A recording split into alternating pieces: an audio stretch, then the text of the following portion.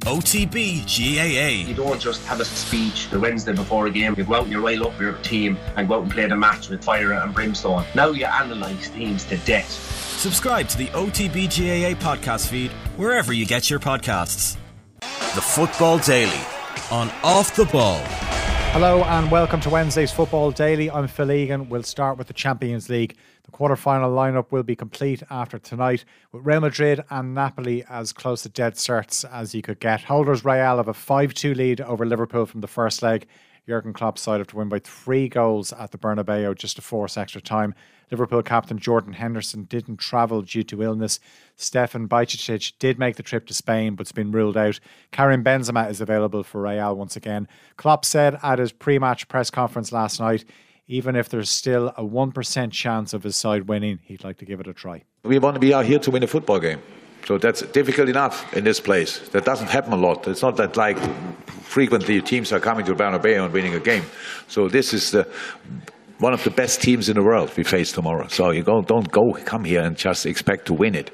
But that's why we are here. We give it a proper try to win it. And then we will see how that goes. But it's not about sitting here and telling 3 goals is no problem. Of course it's a problem. So, and on the other side, we have to make sure 3 is only possible if we don't concede.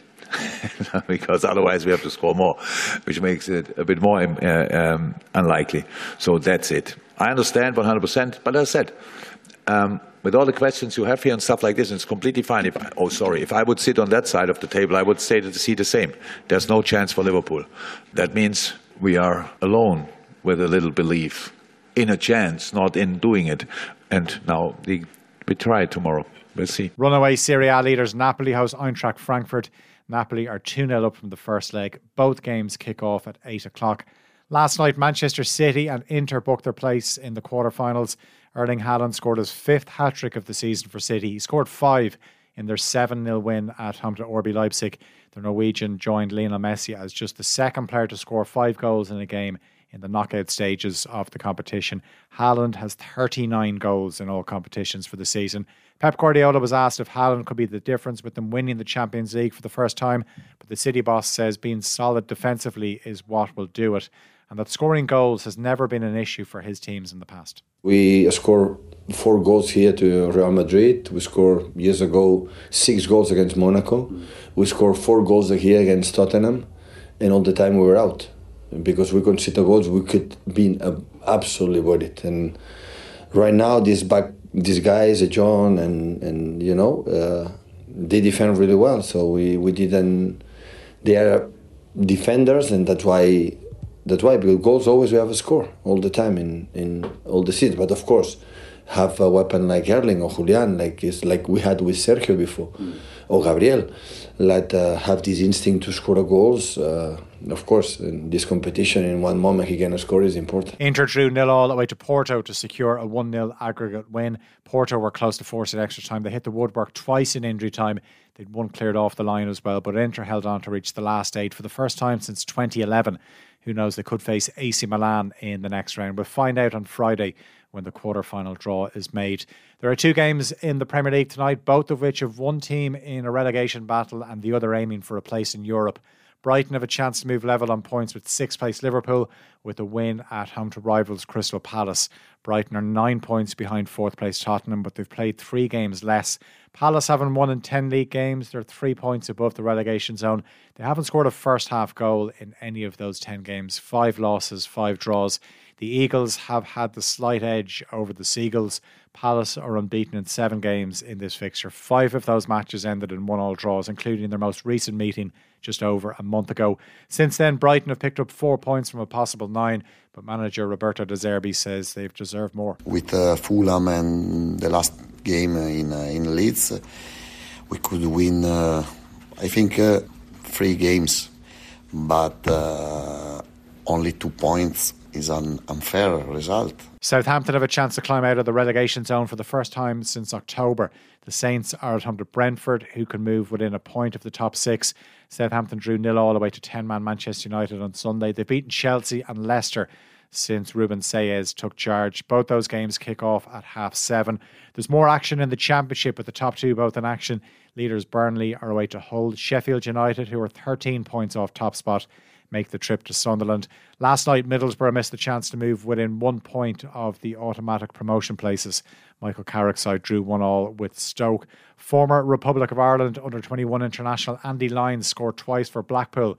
Mick McCarthy's side beat QPR 6-1 to move within 3 points of safety. Another former Ireland underage international, Tom Cannon, was on target for Preston in their 2-1 win away to Rotherham. Cannon's currently on loan from Everton.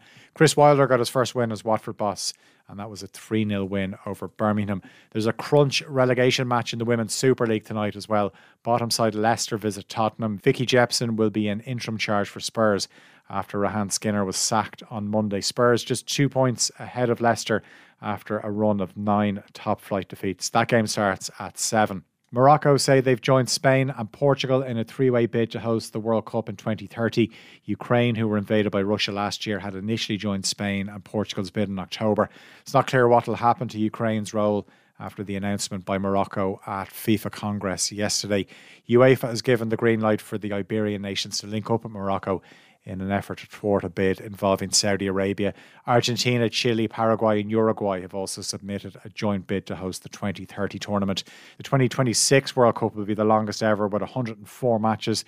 Football journalist Jonathan Wilson was on OTBAM earlier on to point out the problems in expanding the World Cup. Every tournament is getting bigger. Champions League, we're adding games to it. The World Club Championship, we're adding games to it. The Euros have added games to it. The African Cup of Nations have added games to. Players will break down. But also 104 games, I find 64 games is just beyond my capacity. I'm very enthusiastic at the beginning of the groups. Towards the end of the groups, my enthusiasm wanes a bit, apart from those games that actually mean something. And of course, the problem is there are going to be far fewer of them because of the games that mean something. Because if you win your first 2 games, you're through. There's far less jeopardy for teams.